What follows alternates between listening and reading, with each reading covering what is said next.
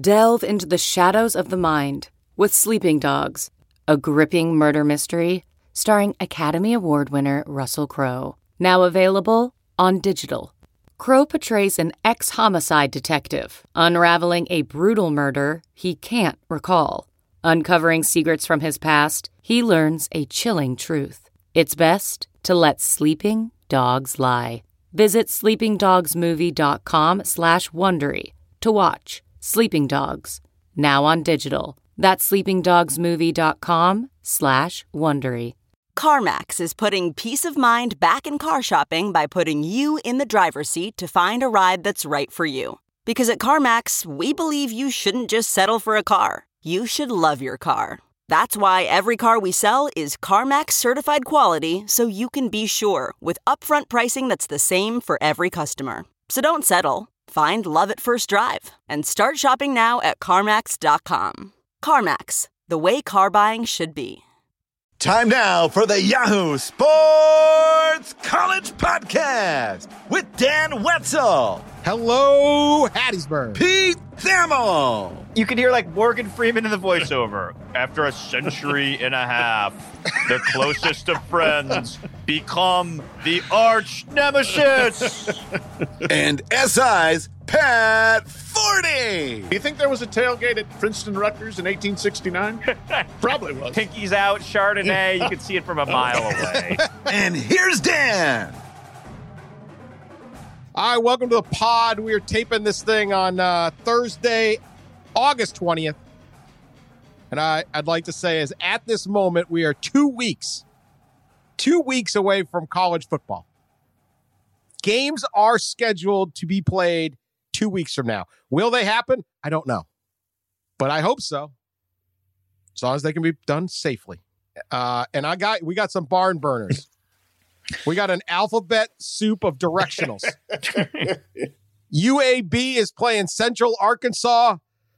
Southern Miss is playing South Alabama. All scheduled. Well, they could swap that up. They could make a little round robin. Might as well. Let's see. Live pod in Hattiesburg. There we go. Yeah, shoot. Maybe we can send two of us to Hattiesburg and one to Birmingham and like have a combo live coverage thing. Somebody at decrepit Legion Field and somebody at the Rock, as they used to call the Southern Miss Stadium. Bring it on.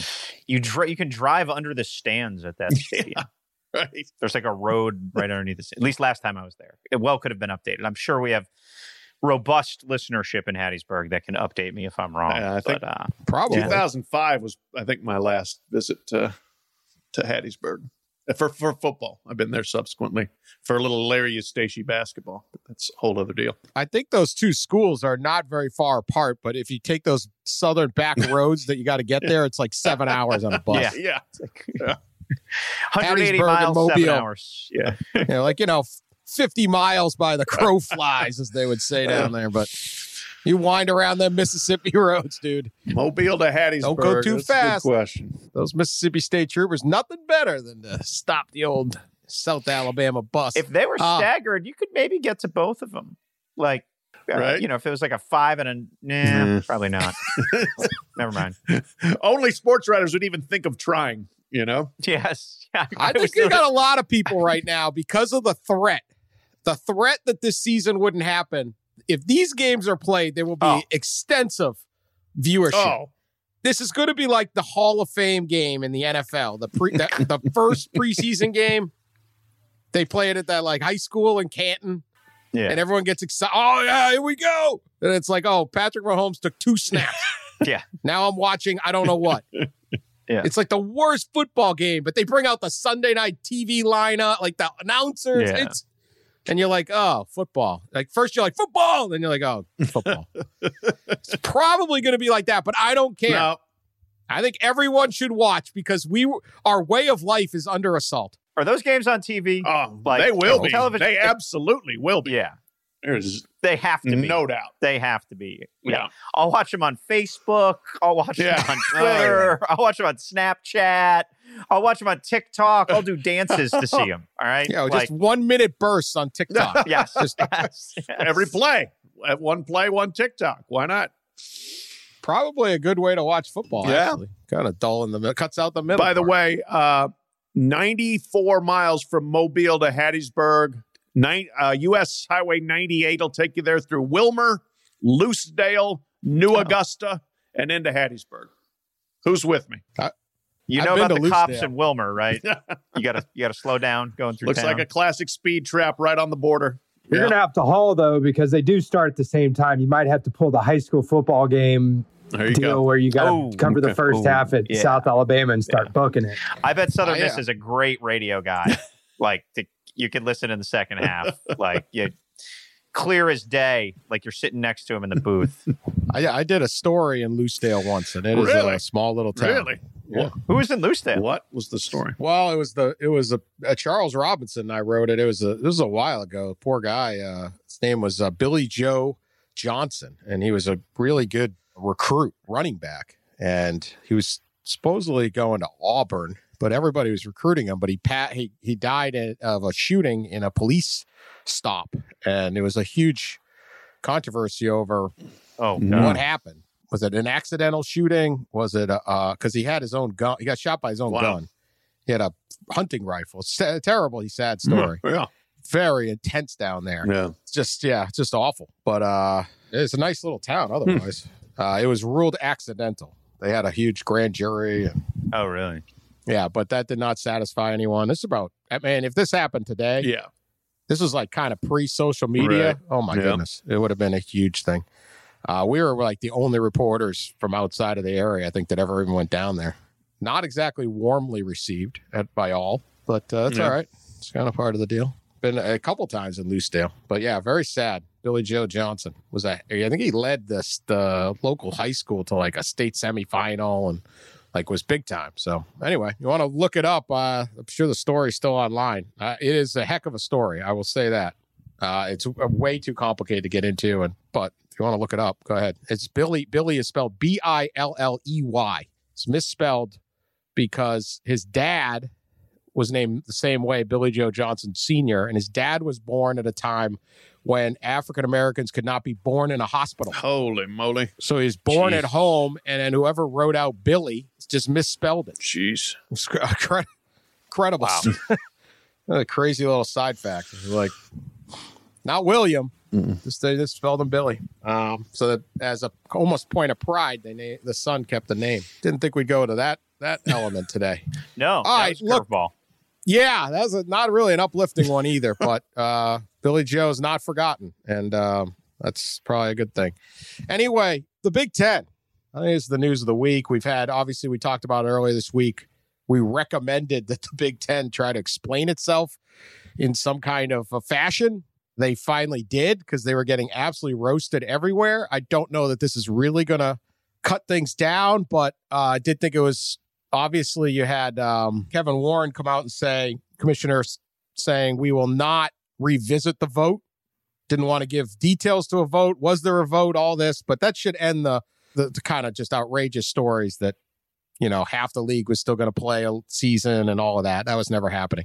They did kind of explain their rationale. They're worried about a number of different things, which I think we've always been saying. And they would have saved themselves a lot of grief, I think, if they had done that previously, but they didn't. Pat, I'll start with you. Your thoughts on Big Ten kind of explaining itself? Yeah, I thought that it needed to happen. I think explanation still was not total. It was not thorough and complete. But at this point, it's over. And I would love for everybody in the Big Ten to stop complaining. My God, the fans there that just are turning this into like this incredible social injustice, you know, and I am sick to death, quite frankly, of the complaining about it. It's like you've got one choice now, man. You can move on, or you can just sit there and wallow in this bizarre idea that somehow you have been maligned or prone to an injustice of such a grand scale when there's a pandemic going on, man. There's a lot of bad stuff happening out there. Stuff is getting canceled, postponed, rescheduled left and right in every element of our lives. Football included. Sorry, football is not immune to this. 40% of the FBS has decided not to play. This is not just one crazy-ass commissioner who said, we're not playing.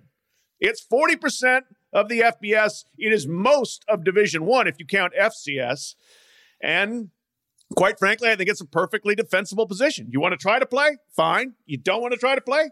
Fine. And I can understand being disappointed, but the level of anger and the misplaced rationalizations that have gone into trying to justify why people are still angry is amazing to me. We can go into that if you want, but I mean, the amount of like, the economy of our town is ruined.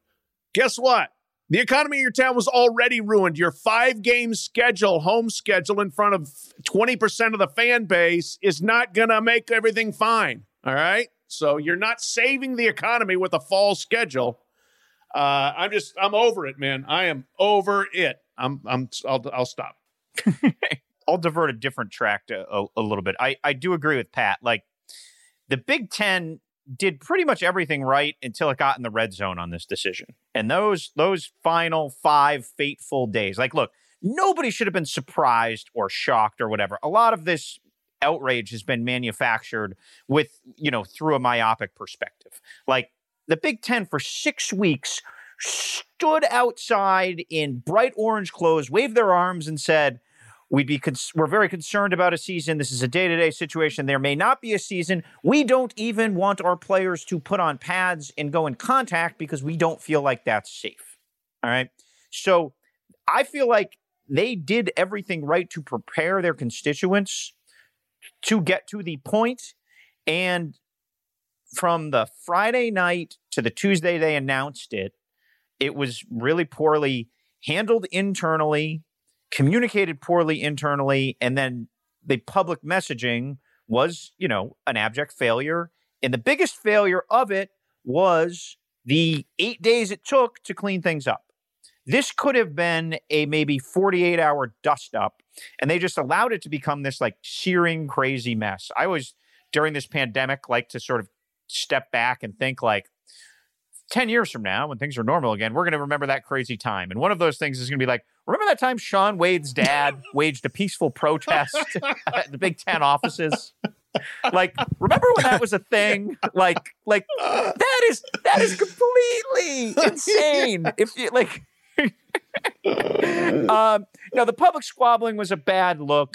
The coaches, I get it, they're angry, but the lack of messaging prompted the coaches, Frost, Franklin, Day, Harbaugh, whoever it was, to try to message to their team and fan base. So just nothing was aligned. You always talk about these coaches and they hear alignment with the president, alignment with the athletic department, alignment with the AD, whatever. The Big Ten was not well aligned in this whole thing. And I really think that one of the things Kevin Warren told me Wednesday night he wished he had done was get the medical group with the ADs. Everything was siloed. One of the parts of the problems with this process was that everything was siloed and the message, it was like a bad game of telephone, and the message was miscommunicated in between. And Warren said if he could do one thing over, he would have everyone together, explain it all, have the medical people answer the questions of the presidents, because things got muddled along the way. And look, it's a tough time to be a rookie commissioner, pandemic, unprecedented stakes, the whole thing. You can understand why Kevin Warren didn't have his mind wrapped around the complications of the job. And I felt like Wednesday, he acknowledged his failure to execute in a lot of ways and wisely, as Pat said, tried to push things forward. And they should not rush what they're going to do in the winter/spring. But also, I think the inertia that came with their poor messaging of the decision has slowed down the process of putting together a schedule. So it was like the coach saying they let the one mistake beat them twice, like the quarterback fumbles and he throws an interception. Like the Big Ten's mistakes started piling up on them in this. Yeah, I agree. I think they walked into a lot of this stuff and they allowed it to be very easily grandstanded against. The coaches are going to rile up because their coaches are scared. Nothing gets a coach to react quicker than any blip in recruiting that is out there, and the idea that their teams are going to get negative recruited against for not playing. Well, it will set coaches off. It's the same way they get really angry if there's some kind of there'll be some column in a local newspaper somewhere that a coach doesn't like and thinks it threatens something. And he will go bananas at a press conference off of this. And the story, which, had been read by X number, all of a sudden becomes 100X. But it's like they have to address this. So I really felt these coaches were understandably upset. They're dealing with players who are upset, and they just went off. They all started going off. And the Big Ten should have seen that coming. They needed to have what coaches talk about in programs, one voice, one thing. I think the university presidents in the Big Ten, total fail. They're the failure. Kevin Warren's the punching bag here. And he should have seen this coming too. The Big Ten commissioners hired Kevin Warren out of the NFL. He had not worked as a college administrator. I don't know at all. I may be wrong, but I thought his background was almost extensively. I think he worked at Bond, Schoenig and King, right? Other than that, yes, he hasn't been on a campus. It's not like they promoted the associate Big Ten commissioner or the athletic director at Purdue became the commissioner. Kevin Warren's more than qualified, and I'm not saying any of that. It's just he didn't have that sixth sense to go, oh no, don't walk into this. Yeah. Right? All of a sudden the Bucknuts board is going to roast me. Yeah. And you don't laugh because it's like that can snowball. Oh yeah.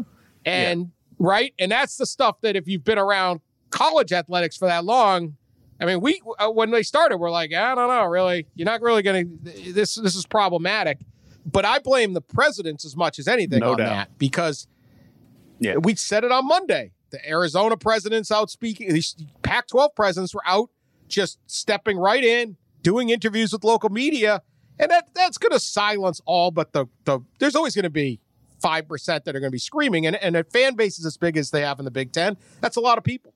So they finally got it out there. They're not going to play. This is it. But there's been a lot of confusion. It won't settle down particularly quickly, but I really felt like this was a messy situation. And I think as much as anything, I blame these university presidents who were kind of hiding and putting out mixed messages. And is there a vote? And they were doing press conferences, but they weren't on message. And I don't think that happens if Jim Delaney's still the commissioner.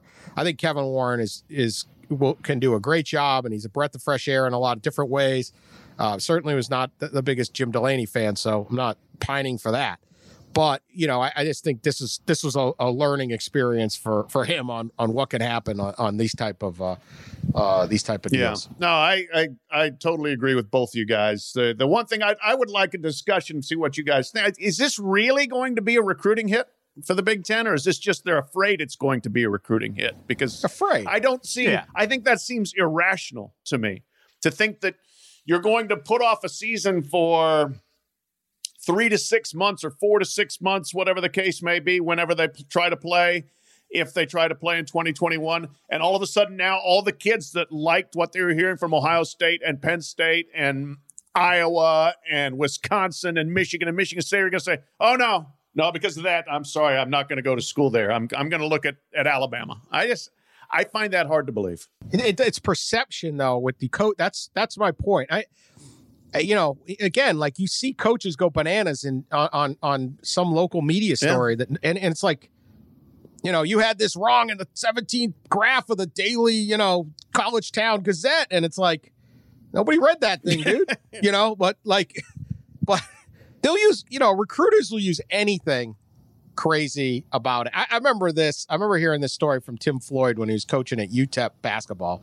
He was the UTEP basketball coach, and there was some story came out, kind of one of these ones we do, that the border of El Paso and Juarez might be a haven for like Al Qaeda to sneak into America. That was the story. Oh my God. And he was recruiting somebody, and he tells me that the rival school sends this thing to the mom, God. like, you go down to UTEP and Al Qaeda's there.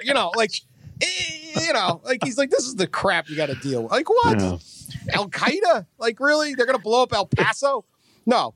But that's right. That's recruiting. Like, oh, look at this. Might not want to go there. You might not come here. So I think it's that perception. I don't think it's a great look. I mean, I definitely think there's going to be some people that are like, yeah, I want to go where they want to play and all that. But at the end of the day, these schools are going to get very good players because they have or not good, whatever they have because of their coaches. And I mean, Ohio State's still Ohio State. You think people are going to bail on Ohio State? I find that impossible to believe. You may want a little bit more to play at Alabama or a little bit more to play at Georgia, but nobody sits there and goes, you chose Ohio State? Why would y'all go there? Like, no, it's a phenomenal place to play football. And they will get their share. Same with Michigan. And, Michigan doesn't even contend for the title. They get great recruits. So I don't think it is. But what are you hearing from the coaches, Pete? I think what's driving a lot of this insanity is the fear that there will be a double-digit game SEC season and postseason, and the Big Ten just sits and watches. Which, let's face it, there is a small percentage chance we could still see that, right? And I hope we see it. I want to see all the football we can whenever we can see it. But that is really the core of the fear, is there will be this uninterrupted binge of football, and they'll be in this Big Ten nuclear winter this fall. And how rational that fear is, it probably depends on where you sit, but that is what has driven this. And so we are, the messaging from all the places, Penn State, Ohio State, Michigan, Nebraska, we are player friendly. We support our parents. Justin Fields is great. That's all it's just basically a distraction from the baseline, which is oh my God, it will be a disaster if they play and we don't. And here's the thing, to wrap the bow on Kevin Warren, he very well made the right decision. In 3 weeks, people could be saying, man, that guy was ahead of the curve because something there is a much better chance he's remembered making the right decision at the forefront than the wrong decision. Because I am much more open to the notion we could see college football this fall than I probably was 3 weeks ago. I am still highly skeptical we are going to see all of it. You guys agree with that? Oh, yeah. I mean, look at and I think we'll get to this, but what's going on at Notre Dame and North Carolina and Michigan State and let's get to it. Go right to it. Let's get to it. That's, that right now in the ACC, 2 of the now 15 teams are not practicing football. And, maybe Notre Dame will be back Friday, I think. Maybe they could be back today. I don't know. We're taping this again on Thursday. UNC is definitely not practicing through today. We'll see about tomorrow. I bet they don't do anything till the weekend. And they are dealing with this quandary of there's no students going to class on campus, but by golly, we're going to have a football season. Michigan State told the students not to even come to campus. They don't even have to worry about the quandary of not having a football season, of having a football season because they're not. But as we have seen these move-in weekend pictures all over the country, I think we're headed for a lot of virus spikes at a lot of campuses. And then people are going to have to justify why, if you're shutting everything down, you're still practicing football and why you intend to play football. And I think that's going to be a hard dance for a lot of presidents, and we'll see how much stomach they have for it. I think that right now we have a game being played. We do have one contest. It is college football, the promise of college football versus partying tonight. Yeah. Okay. Yeah. And it is currently partying tonight 222. Promise of college football 0. Cumberland, Georgia Tech. Yeah. I don't think that I think we overestimate how much college students really want college football. They want college parties. They want college football because it's a party. Okay, we go to they can't fill the student section. Okay, they show up late, drunk. Yeah. They leave early to get drunker. I say this with a pause in my voice. Okay, there is no shade being thrown on that. But the idea is every student at Alabama, they're just football mad. No, they like partying. Yeah. Okay?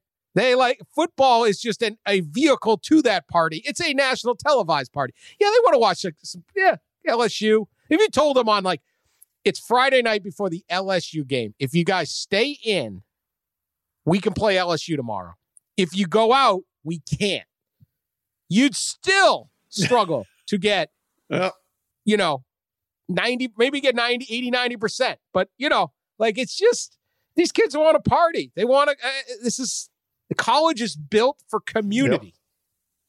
And I mean, this is the most predictable thing of all time, of course, because we said from the start, how is this going to work?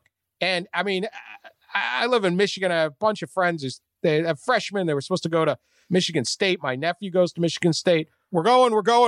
Don't come. Yeah. Thanks. Appreciate it. 2 days notice. You're out. I'm glad I rented my apartment up here. I'm glad, I mean, I understand the frustration that football parents have and football fans and all of that. And that's what we're talking about. But there's a lot of frustration amongst everyone dealing with college in general, because this is like, what the hell? So right now, partying is crushing football. We can pretend everyone wants football, but they really don't. There's that cute girl from sociology and a loaded keg at someplace. You're going. Okay, that's it. It's really dark and Shakespearean because drinking and college football have been joined at the hip for 150 years. They have been partners in crime, the ultimate buddy movie, indelibly intertwined. And now you can hear like Morgan Freeman in the voiceover. After a century and a half, the closest of friends become the arch nemesis. Drinking is going to kill college football, and it is the darkest, grandest irony that we've seen in 150 years of the sport. It is pretty incredible. Do you think there was a tailgate at Princeton Rutgers in 1869? Probably was. Pinkies out, Chardonnay. You could see it from a mile away. Like goo, ain't no like Chardonnay in 1869, I don't think. Yeah, like pine cone liquor or something like that. Right? Sorry, I didn't consult my sommelier before my 1800s wine reference, Pat. Whatever they used to rub on open wounds in the Civil War. Stuff will get you sideways in a hurry, I'll tell you that. Yeah, no, this is where we're at. Yeah. I mean, so again, what I've been saying this all along. What's your standard? We keep acting like this. Right. These schools are acting like this is just like, oh my God, the North Carolina students are partying. We're going to have to shut it down. Like, of course they were going to party. At Michigan State in the middle of the summer, we talked about this. Yeah. One bar set off like 200. In the state of Michigan, that was enough to spike our cases. And they had to realize, don't like go back. We were supposed to go back like one of these, whatever the hell these mood ring phases we're in, right? But then they're like, well, it's all one bar. So you can't blame like everybody because a bunch of, clowns up at Michigan State all went to the same bar for one night. But I mean, come on. I mean, if you're North Carolina, and you have to admit this is an amateurism. You have to admit football is not the other sports. And until you do this, what are we talking about? Like, well, that's it. They're partying. I can't believe it. We're going to have to shut down.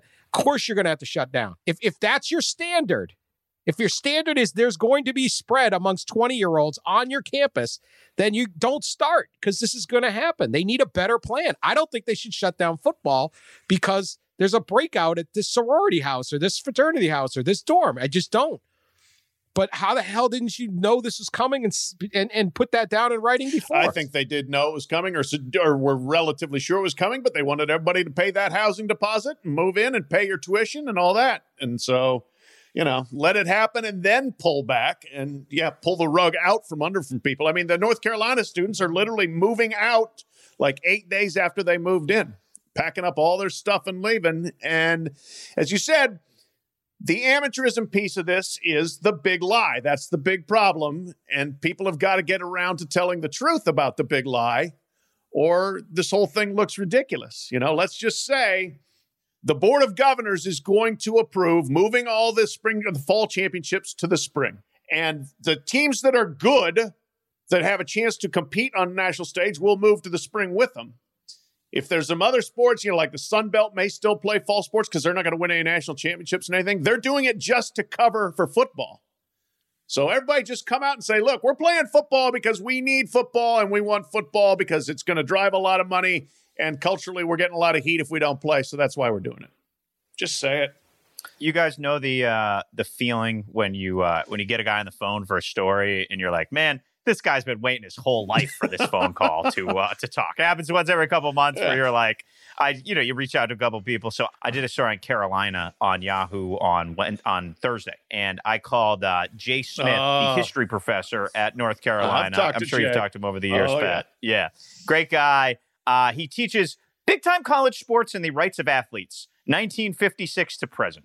Well, let's just say the present part of that course at North Carolina got a little more interesting the last few days. And he was a great interview and, gave me a quote that I thought summed things up. He said, what UNC is doing, keeping football going with no on-campus classes, is basically a tacit acknowledgement that amateurism truly is a myth. We're having these guys play the sport because we need the revenue. And I thought that was just like, sliced it right down. There you go. It's really difficult to argue with that. Also have to give credit to the Daily Tar Heel. Not only did they have that epic headline we talked about in the pod earlier in the week, but they also did an editorial a couple weeks ago where they basically said, we will no longer use the term student athlete in the Daily Tar Heel because it's just disingenuous. Yeah. And quite frankly, they look pretty prescient on that one, too. They do. Daily Tar Heel's 2 for 2 with their editorials that I've read in August. I just, I get all the legal, the tax dodge, the law, the antitrust and all that. So I guess they can't, but it's just so frustrating because it's like Notre Dame's going through this. And if you can't acknowledge that Notre Dame football is an important and nothing wrong with it entity that exists above and beyond the intercollegiate activities that or just, intramural, like they have all those things in their dorms there. They just step one foot on Notre Dame's campus. They have this beautiful campus. And you're right smack in the middle of it. Not that it's not a beautiful stadium, but this absolute monstrosity is sitting in the middle where there should be a quad and a bunch of academic buildings. Instead, there's this huge football stadium. It's a beautiful stadium. You can go that anywhere. You go to any of these schools and the tallest, I think at Oklahoma, like the tallest building on campus is the stadium. And, why do you have this huge thing plopped why do you have a 100,000 seat football stadium that you use 7 times a year plopped in the middle of your campus? Because this is important. This is uniquely important. They have to admit that. Put the Notre Dame football team up in a hotel for the rest of the year. Don't put them in the dorms. They're not traditional student athletes. That's how you're going to play. You put them back in the dorms with all the kids. I hope, good luck. I really hope we get it. But what crap shot bet is it that the football team will not contract the coronavirus while living amongst the students? Yeah. It's just because that's always been one of Notre Dame's things is the athletes live in regular dorm settings and the freshmen room with non-football players, football. Yeah. It's great, but now it's a problem. Yeah, at Notre Dame is going to be a really interesting test case here. They paused practice Wednesday. Seems unlikely they're going to go Thursday. I had a source tell me they were going to they tested all their players Wednesday. They're obviously going to wait to get those back. That is dependent on with an outbreak in their campus. That is probably going to be pushed back, and they're obviously not going to put football player tests before those who may need them more if they're sick or whatever. So North Carolina doing this was like an interesting study, right? Because North Carolina football is like a middling, unremarkable program that's fine and, moderately popular, but not that.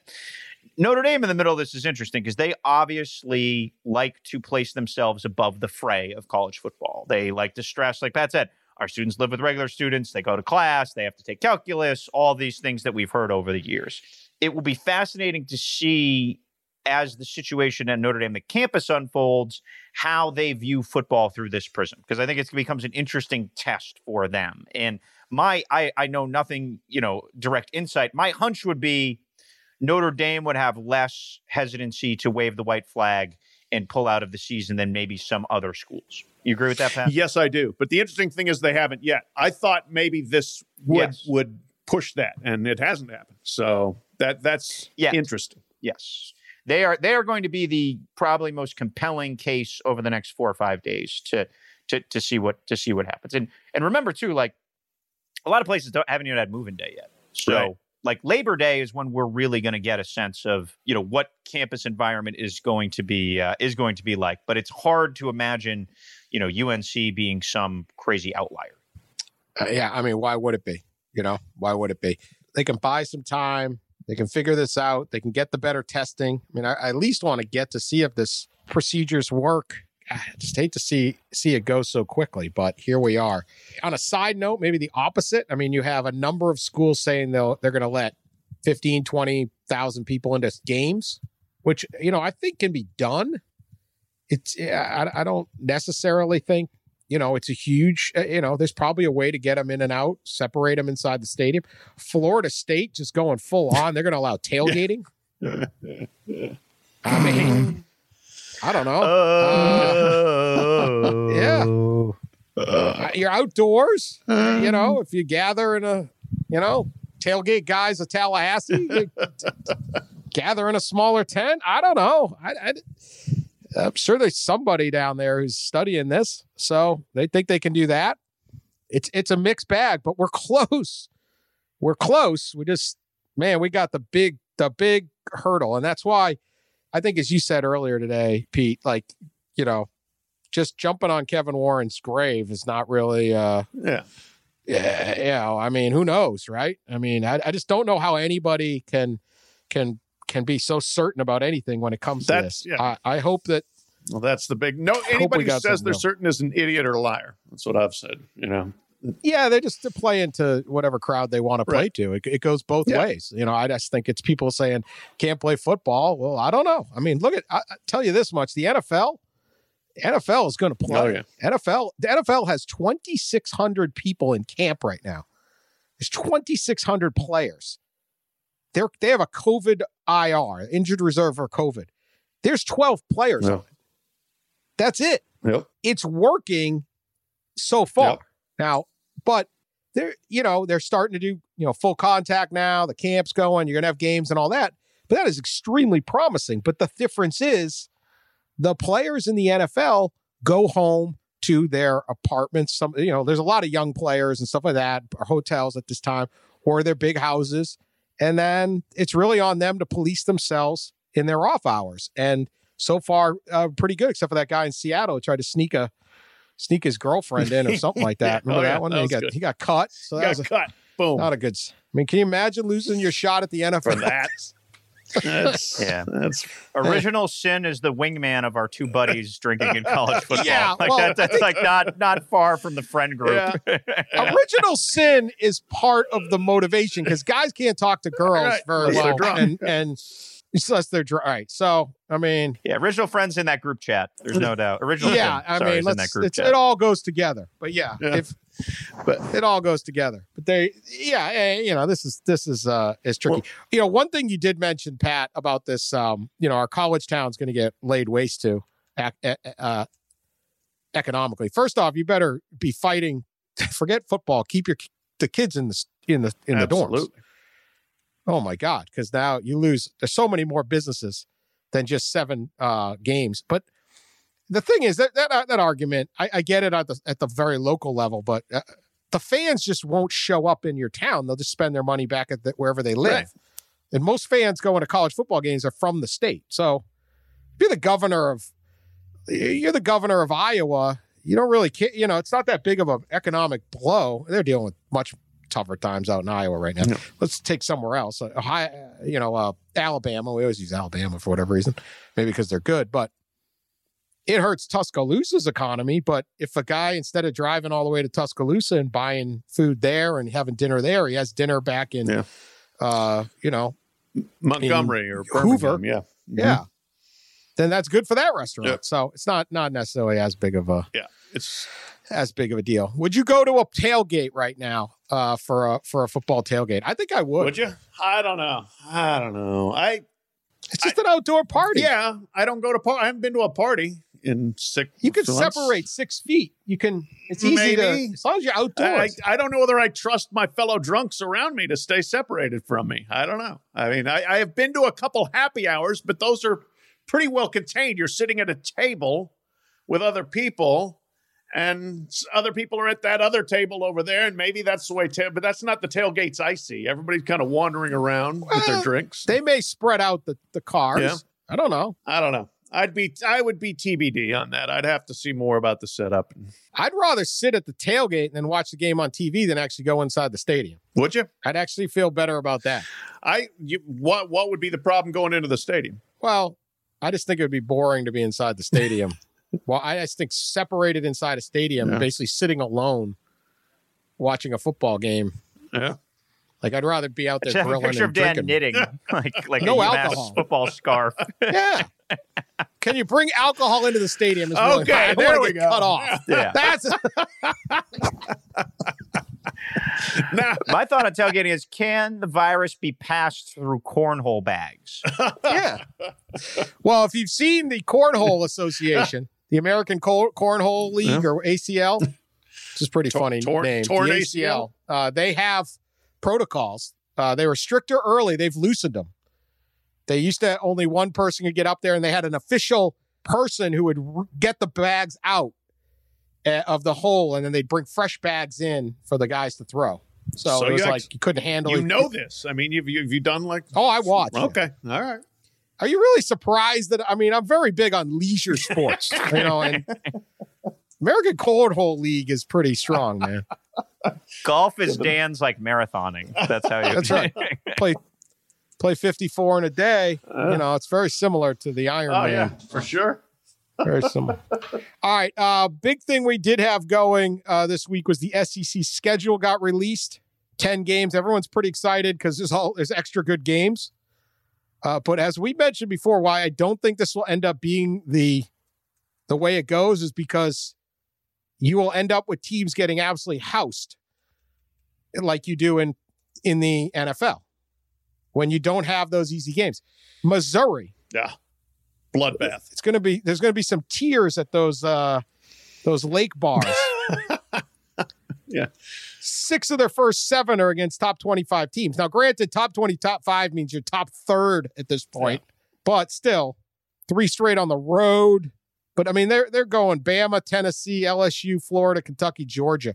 What could go wrong? I mean, very easily you're 1-6, and I mean, so I did. I was watching the schedule reveal on SEC Network when that came up, and my son, covers Missouri, and I texted him. I said, "Well, you got Georgia coming in off an open date for Missouri, and Georgia's coming off of the cocktail party game." I said that could set up well. He said, "Dad, there's no guarantee Missouri's even going to have enough players by then. They're going to get hammered in the weeks leading up to that."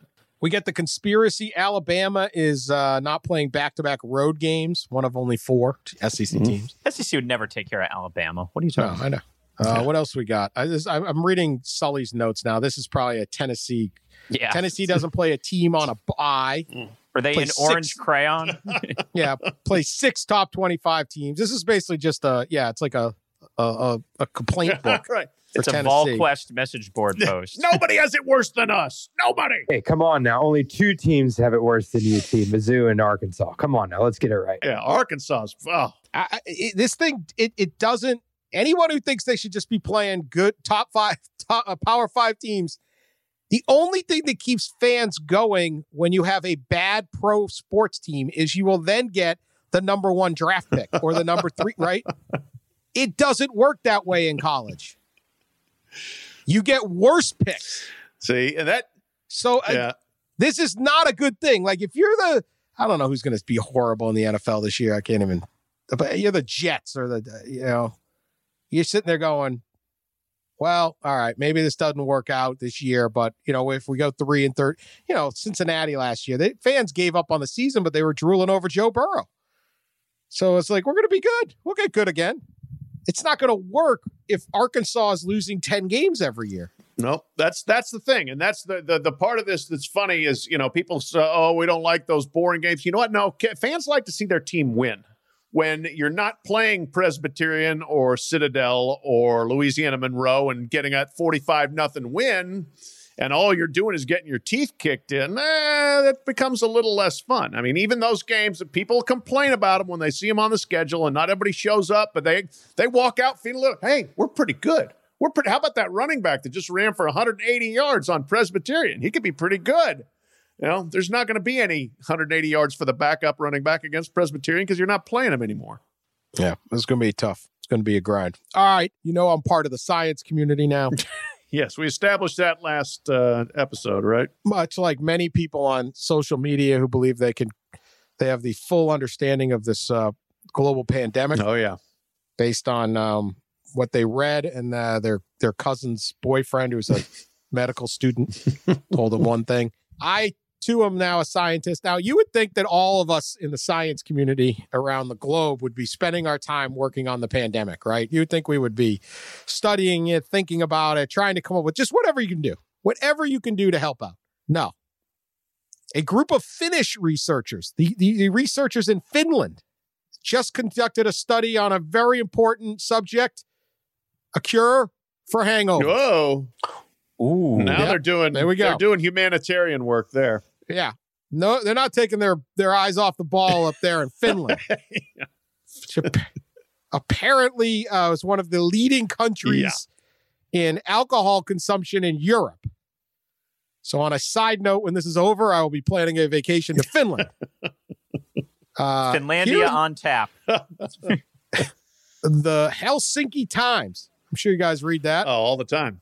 Great sports section. Paywall's tough, but I found some ways around it.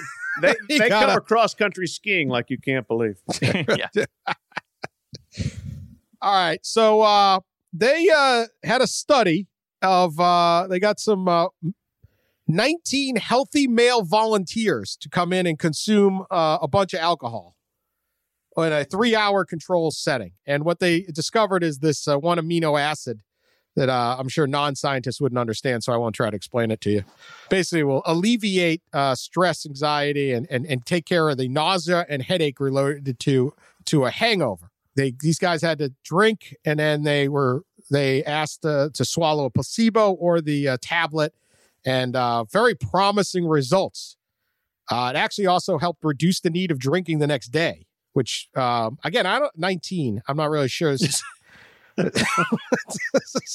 seems like it's happy hour at the local bar to me. But that actually would be quite, alcoholism being an important thing. However, I got to say, this study, so this is good news for all of us, right? There's a potential cure for a hangover.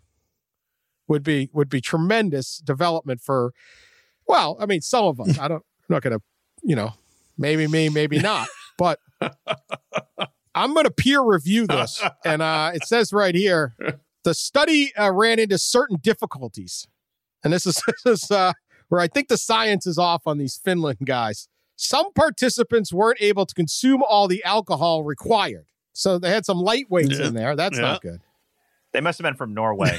Yeah. We're moderate, us Norwegians. Okay. Then we have the opposite. Some had such high tolerance levels that they experienced no hangover symptoms. Shout out to those guys. Yep. I always hated those people. Like they drink all night, they sleep 4 hours, and then they just wake up the next day like, yeah. And you're like, you feel like you have like a jackhammer in your skull, and you're just like, I hate you. You guys are all familiar with my friend Murph. Oh yeah. Whose cure for a hangover is to go for a jog, and he at 6 a.m, and then he comes back. He's literally dehydrated by 7:30, and he's fine. Really? I'm like, that doesn't make any sense. No. But, No. I don't do 6 a.m. jogs even without a hangover. Yeah. Well, then here's my favorite group of the 19. Some were sidelined from the participating because they insisted on topping up the dose by heading to the bar. Really?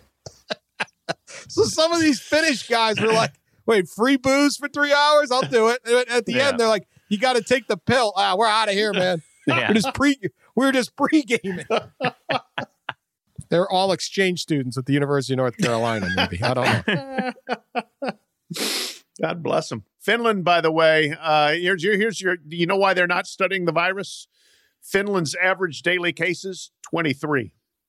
United States average daily cases 47,000. So which is like way down. Yeah. Oh yeah. From like 3 weeks ago. Yeah, we're doing better. Yeah. We're doing better. We're catching them. Yeah. 23 cases a day in Finland. Not real front burner. There's way more hangovers in Finland, I'm guessing, each day. Guarantee it. So maybe this is good on Finnish. But yeah, I like these guys. Just, I'm out of here. It's the worst study. How did that even make the Helsinki Times? I got to question the news judgment of the Helsinki Times. See, that's because it's not cross country skiing season. They're losing their fastball now. All right, we got one other alcohol related story. This is something called the auto brewery syndrome. Okay. You think this is like driving to the brewery? I don't know. Pat, I think you've suffered from that. Apparently, the auto brewery syndrome is real. It's a rare condition involves excessive fungal growth in the gut, which feeds on carbohydrates and produces ethanol and fuels ethanol production, which in turn can make someone drunk. Really? So you're like brewing your own beer in your gut? Signs of intoxication persist, even though you haven't drank. That's what they're saying. Okay. And this 47-year-old, unnamed 47-year-old, claims he was feeling drunk, even though he didn't drink any alcohol. And so the doctors are claiming he may have had this rare issue and needed like a transplant or something. All right. Do you believe in this auto brewery syndrome, or is this just some guy trying to tell his wife, no, honey, I did not drink all day with the guys. It's a medical condition. And would this work? Could this work? Man, we haven't had a people's court in a while. How about we people's court this? I think we need to people's court it. Do you, Justice 40, do you accept we'll take a bench trial on this. Do you accept the defense of this drunken 47-year-old that no, absolutely not? How could you even have the gall to insult me and suggest I was day drinking? I have auto brewery syndrome. Your ruling. All charges dismissed. This guy walks free and walks down to the bar immediately and has 2 shots and 4 beers and says, "You're not going to believe what I pulled off." But I love the brass of it. I love the creativity to come up with it. You know, it takes a little bit of work, but here's what you do, man. This is just like what we're seeing in college sports. You find your own medical expert that says what you want him to say. The virus is under control. There are no heart issues. Play football. On the other side, the virus is out of control. Big heart issues. Same profession. This guy, you go get your autoimmune brewery dude and get him in there and say, "Oh, absolutely. He's got an absolute Pabst distributorship in his stomach. You wouldn't believe it." Free, innocent. See, there's no way a jury would listen to this if the jury had any females on it, because they've been like, "I've heard every excuse in America, and your stomach brewing its own alcohol in order to get you drunk is the single lamest excuse." They've heard it from a spouse, their 4-year-old. That's like M&M spilled on the floor, the kid with chocolate on their mouth, and then being like, "Nope, wasn't me. It was the fairy chocolate person." Like, that doesn't make any sense. That dude's, I don't know what he'd be charged with, but that dude is not walking free to the bar to drink and laugh. Come on, man. Nobody's falling. Come on. It's a medical thing. It's right here on the internet. Yeah, it's right here on the internet. Oh, it's on the internet, so then it has to be true. It even has an abbreviation, ABS. How about that? See? It's got an abbreviation. Then you know what's going to be coming next is one of those commercials for a cure or a product, that with some made up word. It'll be. Why would you want to cure it? You know what I love in those commercials? When they show them and like everyone's happy because their erectile dysfunction is cured or their whatever is cured. And then there's like, this could cause, and it lists like 97 things that include like imminent death, your heart exploding, your ears falling off, your nose hair getting on fire. Other than that, that's great. Other than that, be happy and dance around because Brewtopia is here. Dance around in like a field of lilies. Well, this is what, what do they call it? Side items. What do they call it? Side effects include having to go pumpkin picking with your girlfriend. Having to have a long walk through the foliage instead of watching the game. That's the real side effect. You got to sit in two tubs sitting out in the woods. That's it. You got to. What's that one where they sit in the tubs and hold hands? Pick up 2 bathtubs and carry them into a wooded area and then, get in them. Yeah, you got to haul the tub up the mountain. Then you got to fill it up. You know the tub's going to be cold. You got to sit there and hold hands. That's the side effect. I don't want to spend my Sunday doing that. Freaking Packers are on, man. You do realize if this college football apocalypse continues, which we're all fearing and loathing, that this is really just going to turn into an apple picking podcast. We're just going to start getting emails and tweets from all these guys who avoided apple picking for all these years. Yeah. and now the apple picking is coming. Like, I would buy stock in apple orchards right now. Is there anything on the New York Stock Exchange that you could cash in on apple picking? The apple because that is picking going to is become the coming. boom industry. It's going to be like a dude with like Bama bangs and like his dirty Tide hat, and he's just going to be there like, yeah, we should have been playing Mississippi State today. I love it. It's true. Talk about hazardous to your health. Ugh. All right. On that uplifting segment. Free the stomach brewery, man. Yeah. Unnamed 47-year-old. Right. Anyway, 47-year-old Bruins fan in Michigan I happen to know a few 47-year-olds with that an are affinity often for drunk. Busch Light. I'm saying. Anonymous. Got to protect that anonymity now. Please subscribe to our podcast. Please share it on social media. We appreciate all the chatting on there, the feedback. Great stuff. We even received a handwritten How letter. about that? Those don't even happen anymore. Yeah. Fan mail. Nat Long of Marietta, Georgia. Thank you for your letter. He wrote a letter in and suggested that we get the Dead Schembecklers to make a theme song for our podcast. And so we're going to endeavor to try. I think that was a tremendous idea. Dead Schembecklers, if you're listening, Yeah. we need Bo you. We're going to reach Bo out. Biafra. Get in touch with me. Yeah. Classic. We've given you a lot of publicity through the years. That's a great We will point. play one of your songs here on the way out. I don't know which one, but we'll figure one that doesn't have too much swearing in it. So we're here for you. We can work something out. But I appreciate all the sharing and the reviews and all that. So keep it up. 2 weeks. We're getting close. We're getting close. Hello, Hattiesburg. They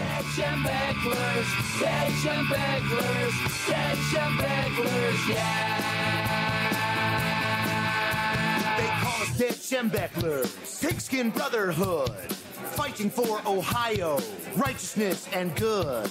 To our savior Woody, we pledge our very soul. And when we die, we're going to hell to rake Wolverines over the coal. I'm Michael Isikoff, Chief Investigative Correspondent for Yahoo News. And I'm Dan Kleidman, Editor-in-Chief of Yahoo News. We're the hosts of Skullduggery, a podcast that not only breaks down the news, but also breaks news. We deliver authoritative analysis while drawing intriguing historical parallels from our decades of covering DC scandals. With our current focus on the president and his administration's handling of the coronavirus to the 2020 elections, we interview those helping to shape the stories. So subscribe to and download Skullduggery wherever you listen to your podcasts, and be sure to follow us on social media at Skullduggery Pod.